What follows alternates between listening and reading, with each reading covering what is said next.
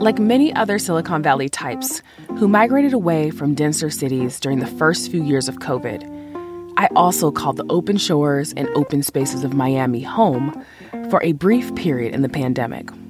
I had a front row seat when Miami declared its intention to become the top crypto city in the country in the summer of 2021.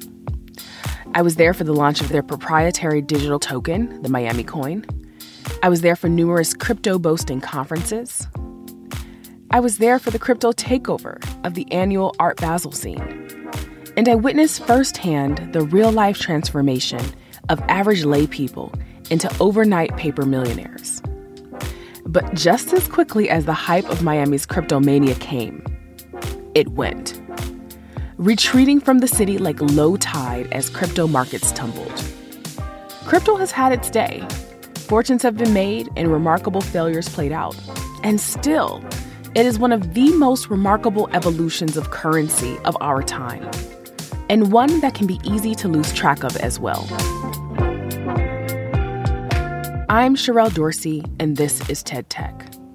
Today, we're going a little long to share this fascinating conversation from November of 2022 between TED curator Simone Ross and crypto journalist Shin. Let's listen in as they discuss some of the major developments regarding this volatile invention and why they think it's here to stay.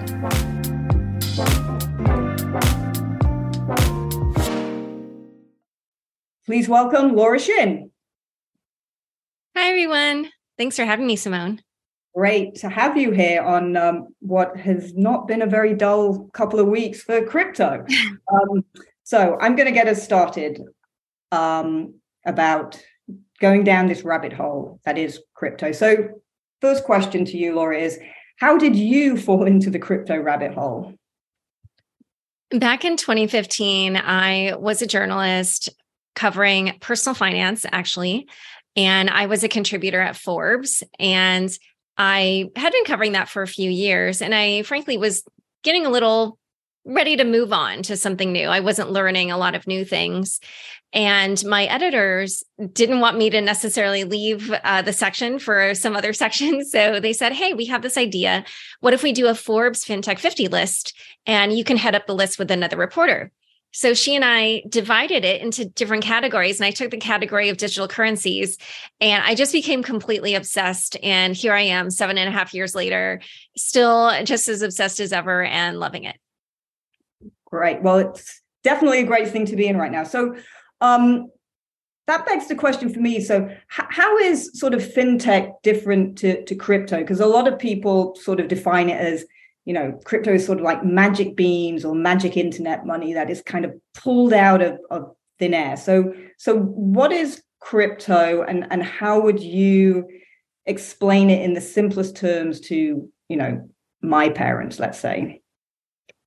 So fintech is what I would call a digital veneer on the decades-old existing financial system that has been around kind of like from the 70s, you could say. The pipes of that system were created then. And crypto is a completely new technology. It's like leapfrogging. It's just something fundamentally different.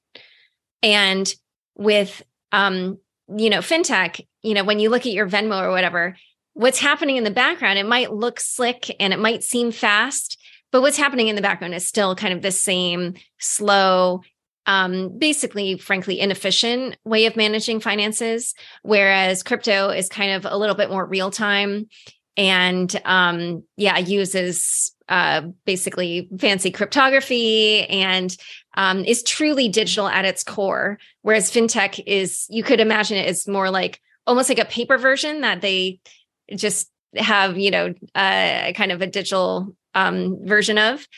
Whereas, like I said, with crypto, the money is inherently digital. It's not like paper money where we have a digital representation. Right. And you truly believe that crypto is the future, despite everything that's happening right now? I would say so, in the sense that just in the course of my own lifetime, if I look at how I use the phone, when I was young, I used to pick up a corded phone, sometimes attached to a wall, drive my parents crazy by being on it at all hours and talking to my friends forever. And then they couldn't be on it. I mean, call waiting didn't even exist when I was little, right? And if I look today at what my phone does now, I mean, come on, it's just, it's my camera and, I can message people, I can email people, I can do my finances, I can write like whole documents in there. So, I feel that when you have something that is technologically superior, it's really only a matter of time before it wins out. And of course, I understand, yes, Betamax didn't win over VHS, but still, regardless, like that technology became adopted, even if maybe the best version of it didn't win out. So in the not too distant future, we're going to start to see different utilities that we don't currently see from crypto. Yeah. And I think we're already seeing that. Whether or not you think they're valuable is a different question, but certainly just in the 7.5 years I've covered this, I've seen completely new things that have not been witnessed before in history be enabled by crypto. So what do you think, because obviously right now crypto has a little bit of a bad rap, there's a lot going on. What do you think the biggest misconception is about cryptocurrency? So I would say actually that the first one probably is that it is a currency. The reason why that kind of general term is used is because the very first crypto asset was a currency, which is Bitcoin. And so when I use that more general term crypto assets, what I'm saying is that you can have similar, items that aren't currencies. And so let's just take the two most popular of these. One is Bitcoin and the other is Ether. So with Bitcoin, as we just mentioned, it was designed to be like a currency. And it actually has a few different attributes. And one other thing that I want to educate people on is that there's actually two things that are named Bitcoin. First, the network, the blockchain, is Bitcoin with a capital B usually. That's the typical style. And that is the ledger that enables people to see all the Bitcoin transactions since the moment that the Bitcoin blockchain was launched. And the Bitcoin with a lowercase b is Bitcoin, the asset, which is that currency. And when you look at the Bitcoin white paper, that's when you kind of can understand that most people think of Bitcoin as just those coins, that have value and it's this currency. But actually the subtitle of the Bitcoin white paper is, it says an electronic peer-to-peer cash system, peer-to-peer electronic cash system. And so that's really referring to Bitcoin, the blockchain, or Bitcoin, the network. And Ethereum, it's like a little bit easier to make this differentiation because Ethereum, the network is called Ethereum. The asset itself is called Ether. Now, to go into why it is that Bitcoin is a cryptocurrency versus why Ether is a different type of crypto asset, I'll just very simply explain. Bitcoin is designed as it has a limited supply of 21 million coins. And because it was meant to be this peer-to-peer electronic cash, that is, what we would consider a currency except electronic, right? And so, what Satoshi was going for really was like money.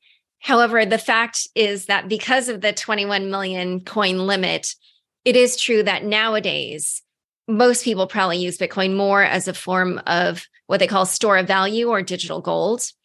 Because you've probably heard the stories. There are people who, bought, like the most famous example is somebody who was the first person to ever spend, or actually he didn't spend the Bitcoins, but he posted on Reddit or some forum, I would love it if someone would use Bitcoins to buy me a pizza.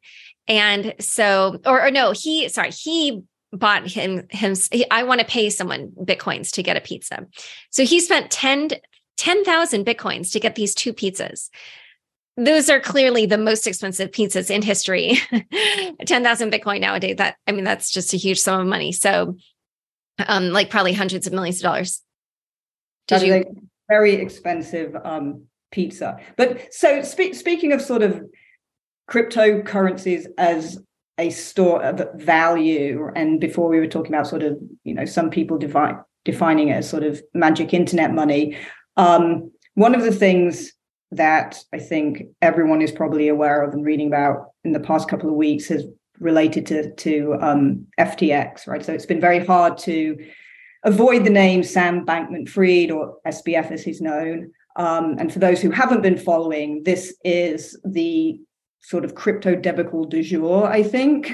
And SBF is the founder, now the former CEO of FTX, which until only a couple of weeks ago was sort of a high-flying crypto exchange storing huge amounts of value that has subsequently crashed and burned and seems to be bringing a lot of crypto down with it. So obviously this is, I think, a very complicated story. And I'm just wondering, like, the guy who was, FTX, as you mentioned earlier to me, was just launched in 2019, but somehow in this time, SBF managed to position himself as the face of a new era of crypto, respectable, like good guy. And then I guess my question is, what has happened?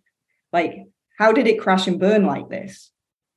Okay, so this is a complex story, but what we'll do is we'll start with how Sam started, which is Sam Bankman-Fried was a trader, and he had experience doing, trading in a more traditional financial venue, and then he discovered crypto and decided to do trading in crypto. The trading firm he launched was Alameda Research, and then about a year afterward, in 2019, he launched FTX, which is a cryptocurrency exchange. Now, people should understand the way a trader operates is very different from the way that at least a crypto exchange operator should operate. And the reason is that a crypto exchange is really probably at its core mainly a security company, frankly. Because for anybody who's been following crypto for a while, or even if you haven't been, you'll probably notice that a lot of the headlines are about crypto exchanges getting hacked. The most famous of these was Mt. Gox in 2014. And then, there was another one in 2016 called Bitfinex. And that story was in the news earlier this year because the people who were laundering those coins were arrested. And it was a couple, and the woman in the couple was an amateur rapper who went by the name Razzle Khan. So that kind of stormed the internet for a little while there. But the point is that a lot of people who run crypto exchanges understand that they are constantly being attacked. And the reason is because, as we discussed, Bitcoin was designed as electronic cash, right? And if you think about it, if you lose cash, you are not going to get it back unless whoever stole it or picked it up from you is going to give it back to you. And it's the same with any crypto. You cannot call your bank or the crypto exchange or customer service somewhere to get, to file a fraudulent charge and have the transaction reversed. That does not exist because these are decentralized networks. And once the money goes from one person to another or one address to another, it won't go back unless, someone sends it back to you. Right. So that's why when crypto exchanges get hacked, that's like a huge, like 5-alarm fire for them, basically. And so many of them, they're very conscious of security. Now, the thing is, like, traders, they're a little bit, they just want to kind of keep making money. So the reason why I'm saying all this is that what eventually came to light is that multiple people, first of all, by the way, before this big debacle, pointed out that there's kind of a conflict of interest here because Alameda was trading on FTX. And so since they have the same owner, are they getting some kind of insider information that helps them kind of basically make smarter trades and profit at the expense of everybody else that's trading on the exchange? How does that relationship work, et cetera? So even before all this, that question of whether or not there was a dividing line between the two entities came up. Now, the way all this got started, that resulted in all these headlines, is that in early November, a crypto publication called CoinDesk released what they said was a balance sheet of Alameda from June. Now, what was interesting about that balance sheet, so Alameda had this reputation as being, one of the best crypto trading firms. But when you looked at the balance sheet, one of the tokens that the balance sheet was heavily reliant on was a coin called FTT. And surprise, surprise, the reason why the name sounds similar to FTX is because it's the coin of the FTX exchange. You can think of that as sort of like McDonald's coin or like Starbucks, points or whatever, where when you use it on the exchange, you get either rewards or discounts or whatever. There's just a benefit to using it.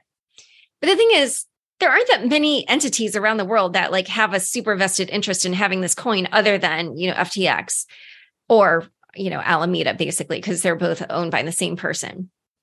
And when you looked at kind of the total amount that was in circulation versus the amount that they had on their balance, that Alameda had on their balance sheet, it became very apparent if they were to actually try to realize the paper value of those coins, they could never do it, because if they were to sell all those in the open market, the price would crash. And so people began to realize like, oh, wait, Alameda is not on really strong financial ground here.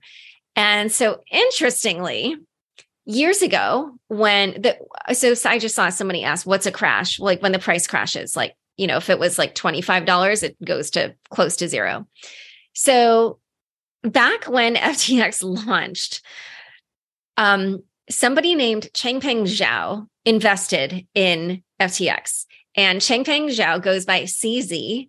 He's one of the most famous people in crypto because he is the CEO and founder of the #1 biggest, most successful crypto exchange globally. It has 70-80% of trading volume worldwide. It's just like super, super dominant. And CZ had actually invested in FTX back in the day. But then as FTX and Binance is the name of CZ's exchange, as FTX and Binance became more competitive with each other, Sam Bankman-Fried eventually bought out CZ's stake in FTX. And when he made the payment to buy him out, he made part of the payment in FTT tokens. So after this article by CoinDesk showing the Alameda balance sheet came out, CZ tweeted, hey, we're realizing like this FTT coin isn't maybe the best coin for us to hold. We're going to sell what we have. He said, I have $580 million worth of this. And interestingly, this is like a pivotal moment. The CEO of Alameda, Caroline Ellison, this was like sort of the moment when it all went wrong. She tweeted at him, I'll happily buy it all from you at $22. It was trading at like 24, 25. All the traders in the world immediately were like, what's important about $22? So they are all now trying to see if they can get the price below $22. They realize this is an important price for Alameda. And CZ, by the way, said, no, we're not going to do a backroom deal. We're going to sell all these on the open market, do it like, a more above board way. And so people began to kind of get worried also about what's the situation at FTX. So customers began withdrawing and requesting their assets from the FTX exchange. And this is why you might have often heard the term bank run when it comes to what happened with FTX, because the percentage of volumes withdrawals they were seeing a day just like shot up, right? And so they were having delays because just doing that, it could take time, right? And the reason for that is, at least, now we know what the real reason was, but at a normal exchange, the reason why it might take time is because in order to keep the coins secure, they're often secured in what's called cold storage, which are servers or, computers that are completely disconnected from the internet. Because I see someone saying it's called air gapped, meaning like not connected to the internet. And so, there's like a whole ritual to ensure that no rogue employee is going to hack the exchange or that hackers can't get into it, whatever. And so, when you're transferring funds from cold storage to what can either be called like a warm wallet or even a hot wallet is one that's connected to the internet. It's more easily hacked. Exchanges typically only have, whatever they need for their operations in the hot wallet. So it's a small percentage. They keep all the rest in cold storage. And then they might have these medium warm wallets where they might sometimes be connected to the internet or whatever. It's basically, just part of the transfer process. So anyway, point is, that would be the reason why you might see delays at a normal exchange. But at FTX, what we eventually found out is that it wasn't that they were like illiquid. They were actually insolvent. They had taken the customer funds and had lent them to Alameda, the trading firm.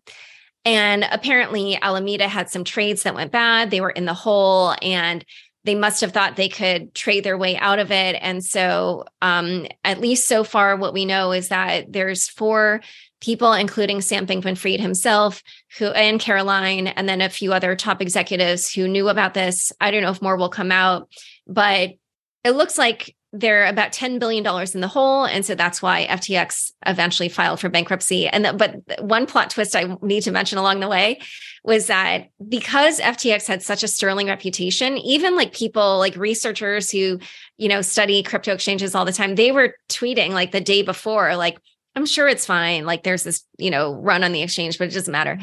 And then the next day we woke up to news that Binance was going to be acquiring FTX and that CZ and Sam had done this kind of handshake deal, which is just crazy because it's like the biggest 2 rivals. And then one of them says that they're going to acquire the other one. And, FTX actually had a better reputation because it was seen as being more regulated. And Binance was seen as being the one doing like the Uber, regulatory arbitrage type thing. So anyway, that ended up not happening because the books were so terrible. They didn't want to buy this sinking ship. But anyway, there were many other plot twists, but that's the gist. Hopefully people could follow that. I know it's very complicated. Seems like good fodder for your next book, although it is all playing out in public right now. So we've got a lot of questions coming in from the audience. So I'd like to go to some of those. This is or some variation of this from a couple of TED members, Deb and Nicole. How does cryptocurrency convert to actual dollars? As someone mentioned above, it's not backed by anything, so it's confusing, right? So because it feels like anyone can just make up money and the idea of value gets cost. So how does one convert crypto into actual dollars? So any of these exchanges will convert that for you as long as they list that trading pair. If what you're asking is like, how is the price determined? It's just simple, supply and demand. So that's why the FTT coin, the more people that were selling it, the more the price was dropping because then there was a greater supply, but less demand. And, I'll just say like, this isn't referencing any recent events, but let's say there was a moment in time, actually what happened back in 2017, 2018 was that a lot of people wanted to buy Ether in order to participate in these big crowd sales that were happening.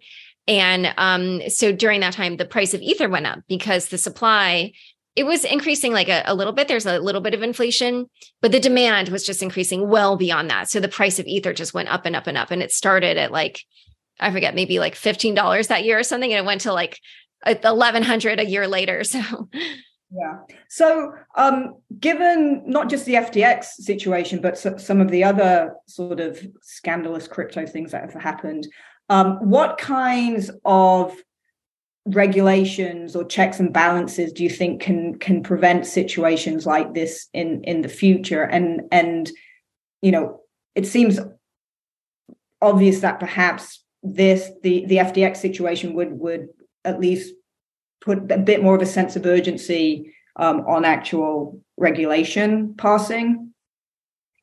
Yeah. So here's something that's interesting. I'm going to actually say that a way to avoid this is also built into the technology itself. And this is actually, some bits I wanted to get into kind of earlier on. So I'll talk a little bit about Ether and how, we didn't talk about how that's a different type of asset. It's also a crypto asset, but it's not a currency. And I'll explain that, and you'll learn what the purpose of Bitcoin, of Ethereum is. And through that, we can talk a little bit about how this technology could prevent something like FTX. So, as I mentioned, Bitcoin started as this cryptocurrency. And as people were innovating on it, Vitalik Buterin, the creator of Ethereum, he could see that what they kept doing was they would say, oh, I'm going to launch this new blockchain and it has additional features to what Bitcoin has. And he thought, okay, well, if people keep doing that, then each new blockchain is just going to make the one before it sort of obsolete. So why wouldn't you create kind of a different type of blockchain that was built more around a programming language? And then any developer in the world could dream up any application and upload it the way that many developers nowadays upload their own ideas for applications to the App Store in our phones, right? Now, what would be different, though, the reason why it wouldn't be like the Apple App Store or the Google App Store is that it would be decentralized. And that's the key innovation with Bitcoin, is that it's decentralized. With Bitcoin, this is something that's just run by people all over the globe. It's not a company. There's no, board or CEO or any executives. They've never hired security to run Bitcoin, et cetera. But the incentives built into the coin will basically get people to contribute security to the network. And what I mean by that is you've probably heard of mining. So Bitcoin mining is a process by which people can kind of essentially win the new coins that are being minted by the software every 10 minutes on average. And what's interesting is those people think, hey, I'm just getting this, money that's just being created and I'm entering into this contest to win it. But when they do that, what they're doing is they are contributing security to the Bitcoin blockchain. It makes it harder to hack the more computer power you have on that network. So that incentive was just built into the coin. You didn't have to hire, people, an IT department to make sure security was strong. None of that. It's literally just the incentives into the coin got people to make the network more secure.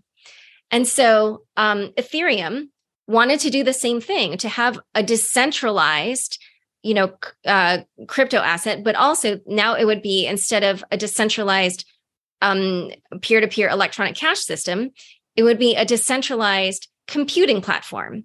So you might have heard people sometimes say that Ethereum is a world computer or whatever, but essentially it's a place where, like I said, it's an app store where you can upload these decentralized applications. So instead of only having Bitcoin, Bitcoin is, it's only, like I said, electronic, peer-to-peer electronic cash. Now on Ethereum, you have you have decentralized borrowing and lending protocols. You have decentralized prediction markets. You have these decentralized NFT projects or whatever. I mean, there's so many different ways. So in order to participate in this sort of decentralized economy, right, what's the gating factor, right? So I own some crypto, not much because I don't truly understand it. And it was surprisingly easy for me to do that through Coinbase. I don't actually have a wallet. But my sense is this is still not something that most people can participate in. Well, okay. So Coinbase, actually, it does make it, quite easy to buy and sell cryptocurrencies. But when you do that, you're doing it on a centralized platform, right? Because Coinbase is controlling the whole thing and they keep their ledgers. They make sure that the amount of coins that you have in your account is the amount, they're doing that, right? But that's the easiest way for most people to quote unquote get into crypto, right? So yeah. You're going from decentralized, you're getting to the decentralized via something that is centralized. So when do we get to a point when we don't need a Coinbase or something like that? Yeah. So for people who start by buying on Coinbase, they would then withdraw to what is called a self-custodial wallet or a self-hosted wallet, or sometimes it's called an unhosted wallet. And the host means, it can mean someone else is managing your private keys for you to make sure you don't lose your coins. But if you yourself are managing your own private keys, then you're the one in control of the wallet. You're the one making sure nobody hacks into it, that you don't lose it, it doesn't get burned in a fire, whatever, that you don't lose the private keys or the password or what's called your seed phrase. I know you don't need to know all these things, but you can think of it as simply similar to a password. On Coinbase, your password will open your Coinbase account, But if you yourself are managing your own private keys of your own crypto, then this quote unquote seed phrase or whatever, that just gives you access to your coins. So you can send them out of your wallet. So when you are interacting with crypto in this way, where you're not using an intermediary like Coinbase to do the transactions for you, but you are basically using your own private keys to initiate a transaction on a blockchain, then you are doing it in this decentralized fashion. And the blockchain will often, let's say it has one of these decentralized applications on it. That decentralized application is usually what they call a smart contract. And you can think of it almost as like a financial vending machine. So if you have a decentralized borrowing and lending protocol on Ethereum, when we do borrowing and lending in the traditional financial world, like you have to go to the bank and you have to, talk to people, and like people are deciding, what's your FICO score and are you credit worthy and whatever. But when you do it in this decentralized fashion, they don't necessarily know who you are. And it's not even a they. It's literally just a software program that's been uploaded to Ethereum or one of these other blockchains. Got it. So a question from Anjali, which I think is timely. Do you have a suggestion on a sort of a good 101 to read on crypto and Bitcoin and NFTs, like a crypto for dummies type thing? I mean, I can give you some stuff that I wrote. We'll put that in. We'll put that in the links after this. And some podcasts. But wait, yeah. I actually want to just explain how that can prevent an FTX kind of situation. Mm-hmm. So FTX, like Coinbase, is a centralized entity. So because they were mismanaging their books in this way, and it looks like also committing fraud, all of that is like, you can't see that. That's just in their systems. And even high-ranking executives at FTX had no idea this was going on. As I said, so far, all we know is only 4 people knew about this. If you're doing this with these decentralized lending and borrowing protocols, because the software has rules built into it, like you can't do those kinds of things. It won't let you because it's just like it's like a stupid software. They're called smart contracts, but in a way they can't like think beyond the rules that have been set up. So for instance, a lot of these lenders in crypto, the centralized lenders, have gone bankrupt this past summer. But what's interesting to see is that a number of them, when they were going bankrupt, in order to even get their assets out of any of the decentralized lending protocols that they were participating in, they couldn't access that money unless they followed all the rules of the protocol. So like none of this contagion hit these DeFi protocols. There was one which we can talk about. It's not a true DeFi protocol, but it's sort of a separate situation. If you heard of that, like just set it aside. It's not one of the core DeFi protocols. But the point is that everybody was remarking that all these centralized lenders were going under. And meanwhile, all the DeFi borrowing and lending protocols were totally fine. And all the liquidations were orderly and everything was just working as planned, because nobody could mess with it. It was like the software was there, smart contracts were running, and you just can't change the rules. So the technology is there. So the weak points come in when humans start to try and figure out how to game it in a way. So given that, and this is a question from Dan, is there a way to eliminate market manipulation if you have people trying to pump specific coins or specific crypto? So for example, as TED member Dan says, like he gets the impression that Elon Musk keeps trying to pump Dogecoin, or is it Dogecoin? I never know how to pronounce it. But Dogecoin. But is there a way to eliminate that kind of market manipulation? So that would probably be more like a regulatory issue, because that's more like policing the intermediaries or people's behavior. Unfortunately, I have seen a lot of these crypto pump and dumps. It's very similar to kind of a penny stock type world. That really depends on education, but yeah, something that's a little bit disheartening to see is that some of the worst crypto pump and dumpers, they have like the biggest audiences. And, it's just people are kind of desperate for a quick buck. So I really think actually it's more like financial education that's needed. I think I read somewhere that there's almost 20,000 cryptocurrencies around, and it's just beggars belief that they could all have any value. So given all that's going on, and this is another question from the audience, from Agath, with all the recent events in crypto, do you think that the future of crypto is compromised? No, not necessarily. I definitely think that there's a lot of bad PR right now for the industry, and they'll have to kind of get past that. The main issue that I see is, as I mentioned, I do think the technology has built into it ways to prevent things like FTX.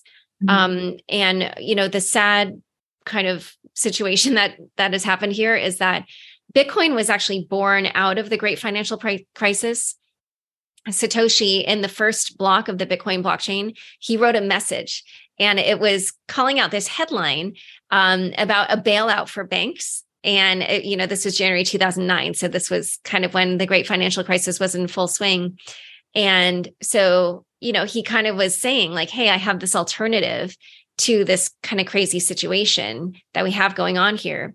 And so it's just very sad to see that crypto has actually created this whole world of centralized entities that literally mimic the existing financial system. And so those are all the ones that failed, these past several months.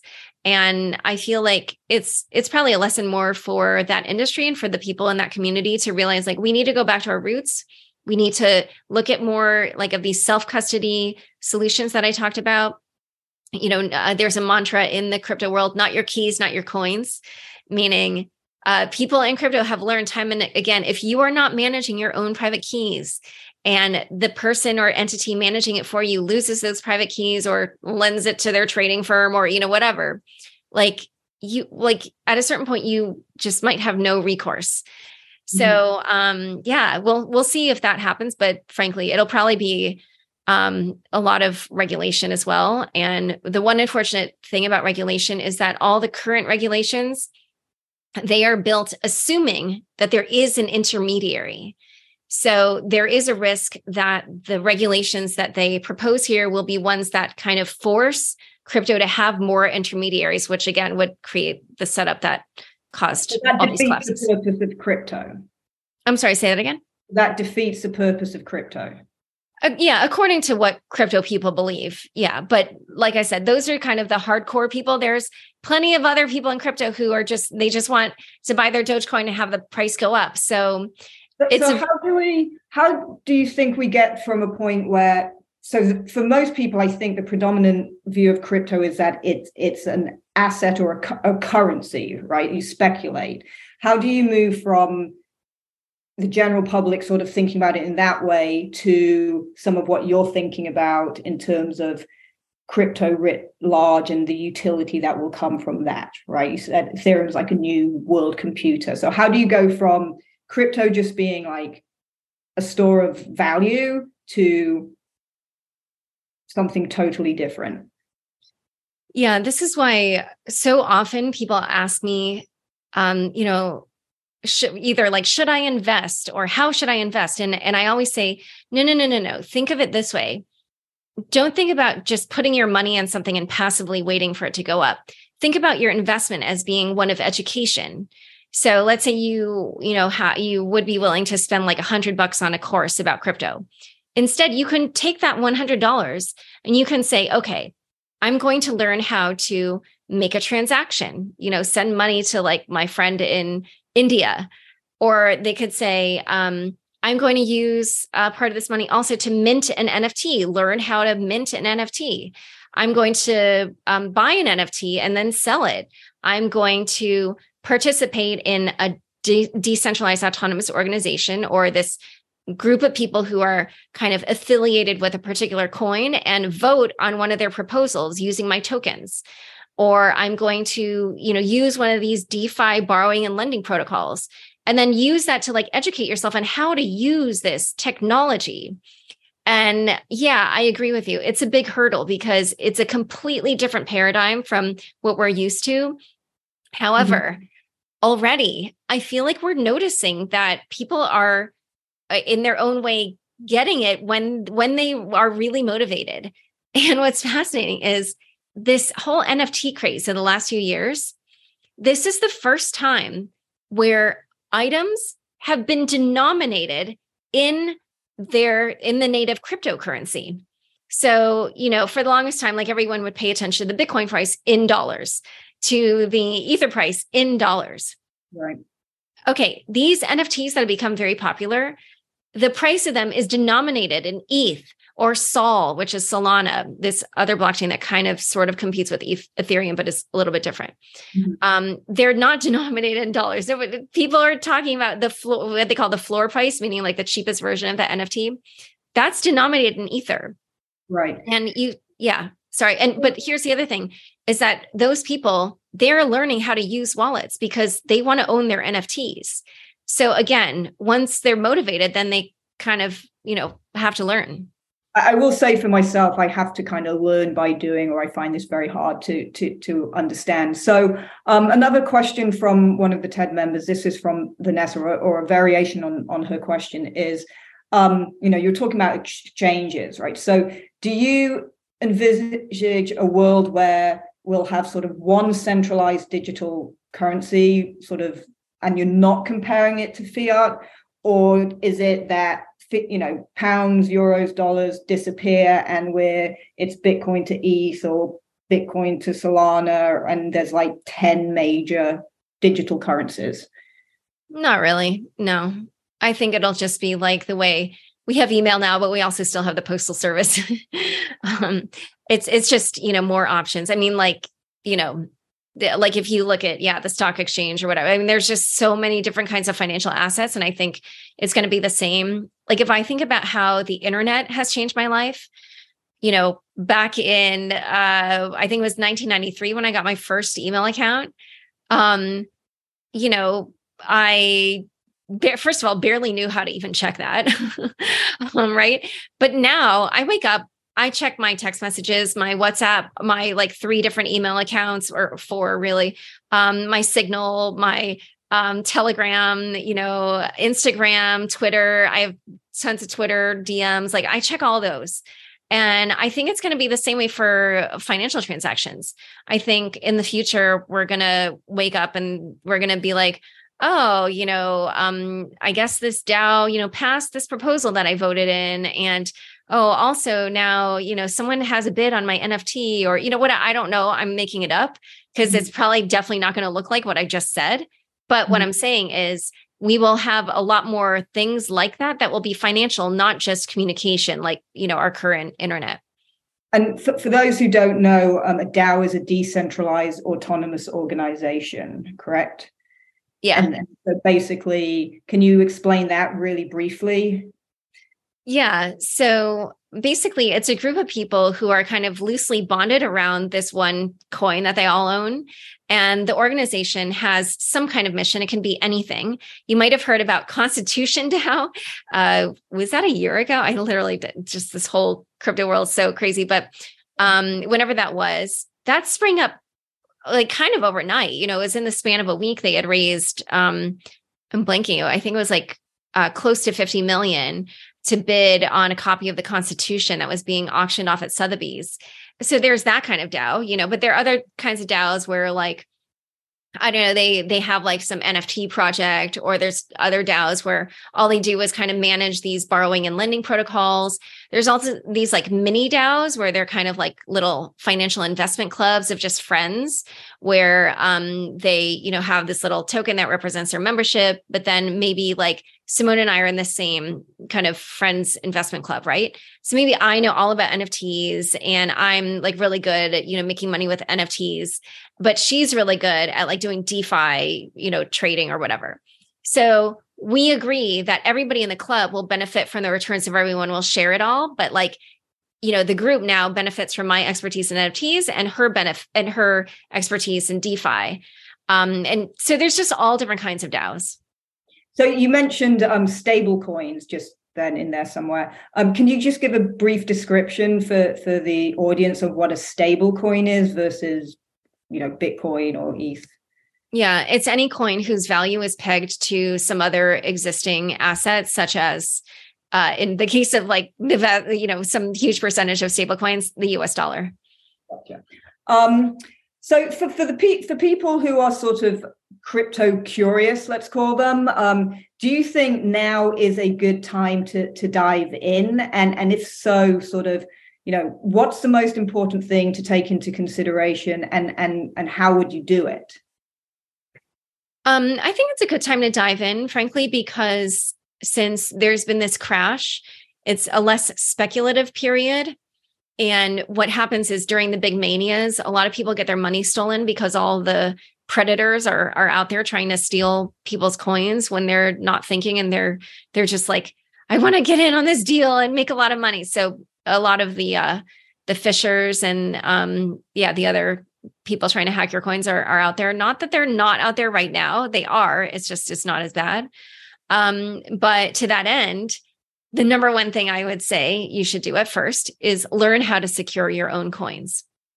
So, and what I should say is it's not even like learning, it's also deciding what works best for you. Because yes, we have talked now about the pitfalls of keeping your coins on an exchange. However, I don't know about you, but I lose things all the time. And there are many, many famous examples of people who they had some huge amount of money on a device that they were controlling. The most famous of these was somebody who was featured in this New York Times article where he had hundreds of millions of dollars worth of Bitcoin on some device. And it was a special security device where it only gave him 10 tries to open it. And he was on his 8th attempt at the password, and it wasn't opening it. And so he was like sweating bullets because if he, got to the 10th try and it didn't open the wallet, then he would lose hundreds of millions of dollars worth of Bitcoin. So when you decide how you're going to secure your coins, yes, understand the pitfalls of putting it on an exchange, but also understand the pitfalls of trying to manage it yourself. There are so many ways that can go wrong. You can be phished of that money. You can lose the device. People have thrown them away. You can forget your password or lose it. I mean, there's just so many ways this can go wrong. It all sounds terrifying. I mean, I think, so you're basically saying I should move my coins out of Coinbase, but to set up a wallet, but I can't lose the piece of paper with the 10 words on it that I print out. Yeah. However, what I will say, so earlier when I said I had someone on my premium offering who talked about how his wallet was seeing much greater adoption just in the last few weeks, the reason is that wallet, and there's multiple like this. I'm not going to, say this is the only one, but that one is called Zengo. There's some others, which I'm not fully, I don't know what the full list is, but they're basically called multi-party computational MPC, just MPC, self-hosted wallets. And the reason is they don't use things like your seed phrase. It's not as easy to like lose either, the keys or get locked out. Essentially, the way it works is it uses, a biometric aspect, a magic link to your email, just other parts like making sure that you're actually an alive person rather than the hacker showing a photo to your device. They have different ways of like, just having it not be you relying on yourself memorizing the code, the seed phrase, or like remembering what the password is or whatever. So there are new innovations that make it a much more user-friendly experience. And I imagine after this whole debacle, they'll probably, take off. So one of the keys, in addition to sort of just better education on this, is also better user experiences, right? Oh, for sure. Now it's just horrible. Yeah. I mean, I have been, as a journalist, I've been covering this for 7.5 years. Every single time I try to transact, I am so confused. I can barely understand what's going on. But anyway, I will say that this is not giving me the confidence to jump back into all of this at all. That's why I said just I think my crypto is going to fester in my Coinbase account for some time. So I do want to ask one last question because we're coming up to time now. So you did a TEDx talk in 2018 on crypto, and it was called "How Crypto could allow people to be their own boss. If you were going to give a TEDx talk on crypto in the waning months of 2022, what would it be?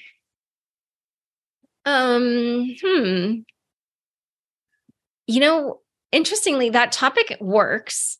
I featured somebody on my show earlier this year who lives the life that I talked about in that talk, which was super funny. And I have never looked at that talk except one time at some point in the last year. I did look at it, and there was a comment being like, "Oh my God, how was she talking about all this 4 years ago?" And I was like, "Oh yeah, that's interesting," because now there is a trend of people doing all this. And what I mean by that is this person that I featured on my show, she's a recent grad, and she got into crypto when she was in college. And so she's like, "Oh, I'm going to become a crypto founder." So she launched this startup. But as she got more and more into crypto, she's like, "Wait, a startup is centralized. That's not what crypto is about." So she kind of stepped back from the startup, and now she's just like a DAO freelancer, basically.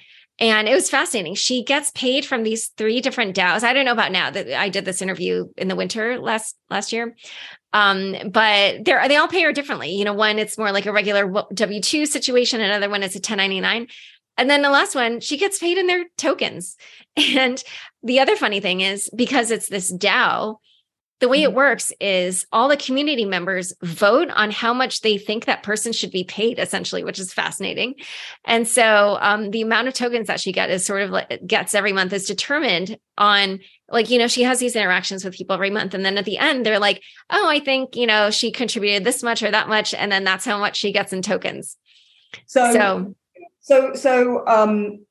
another member is asking, this is Bob, how does this make the world better? So is it that it gives us theoretically more control over our lives? Yeah. A lot of people talk about how you can also use this technology to it subverts the whole typical social media model, where the social media platform has all your data and then they sell it to advertisers. And so you're, as you've probably heard, you are the product, but you can use this to own your own data. And then you can, be more in control of those. So we are still the product, but we own our own data. In a truly decentralized world, we are technically still the product, but because we own the data, we are better off for it. No, then kind of, but you would be the one in control of selling it. If you decide to sell it somewhere, then you are the one making the money, not the platform. Got it. You decide, to sell the money or to sell the data, and then you earn that money. Right. Okay. Unfortunately, we have run out of time. So I want to thank everybody for engaging and sending in great questions. You can all follow Laura on Twitter at Laura Shin. Listen to her podcast. I would definitely read the book, The Cryptopians. It is a lot of fun. I read it and I was really surprised at how much I enjoyed it, actually. So Laura, I know that everything that's going on right now is keeping you very, very busy. But any final words? What's next for you? A new book, something like that, maybe? Yeah, I mentioned the RazzleCon, I think. Did I mention that? Yeah. So I will be coming out with a narrative podcast on that and a book, and I will do something with the FTX thing. We'll see. I'm not sure yet what that is. But otherwise, check out my podcast, Unchained. We also put out a daily newsletter and a weekly newsletter. And, we're on YouTube and Twitter and everywhere. So just join us. Great. Thank you so much, Laura. This has been a lot of fun. It's really great. Thank you. All right, that's our show. Thanks for listening. TED Tech is part of the TED Audio Collective. This episode was produced by Isabel Carter, who also wrote it with me, Sherelle Dorsey. Our editor is Jimmy Gutierrez. Special thanks to Farah DeGrunge for her support as a project manager.